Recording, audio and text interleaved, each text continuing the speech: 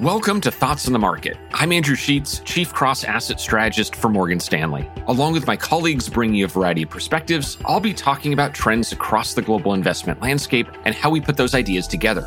It's Friday, June 11th at 2 p.m. in London.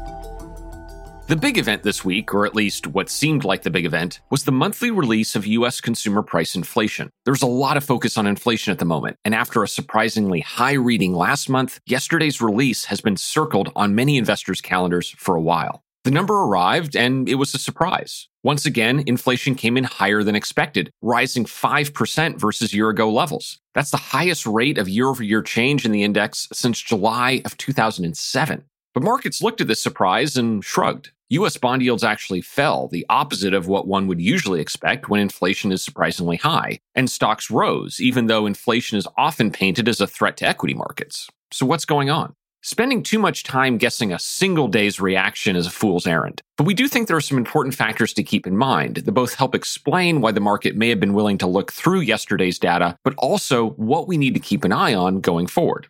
The first, and maybe most important dynamic, comes down to expectations. Yesterday's inflation readings were higher than our economists expected, but there's a good case that the expectations of investors were even higher. This has been a key argument of my colleague Ganeet Dhingra and our interest rate strategist. They note that very near-term inflation expectations, reflecting the next several months, are actually much higher than what Morgan Stanley economists and other economists are projecting. And this dynamic extends to other parts of the market. Inflation-sensitive equity sectors and inflation-sensitive commodities like copper and iron ore have been doing very well over the last 6 months. That makes the bar for a positive inflation surprise higher, and is one of the reasons why my colleague Michael Wilson recently downgraded the consumer cyclical sector, a sector that's often considered a beneficiary of a more reflationary environment. The next debate is around urgency. While the last 2 monthly readings on inflation have been higher than normal, the real question is whether higher inflation will persist. And we won't know that, by definition, for a number of months. More time will also help resolve just how much of the recent jump is due to one-off distortions. Inflation is generally quoted as a year-over-year change, and it's hard to ignore just how stressed and unusual conditions were in April and May of last year, the comparison points for the last 2 rounds of U.S. inflation data.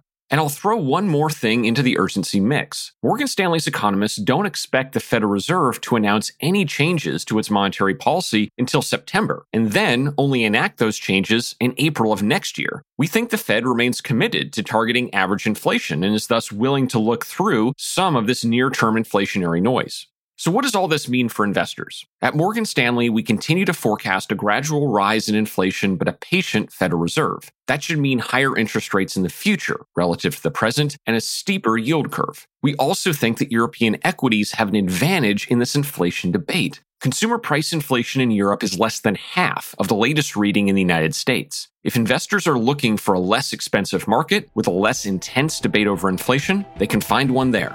Thanks for listening. Subscribe to Thoughts on the Market on Apple Podcasts or wherever you listen, and leave us a review. We'd love to hear from you. The preceding content is informational only and based on information available when created. It is not an offer or a solicitation, nor is it tax or legal advice. It does not consider your financial circumstances and objectives and may not be suitable for you.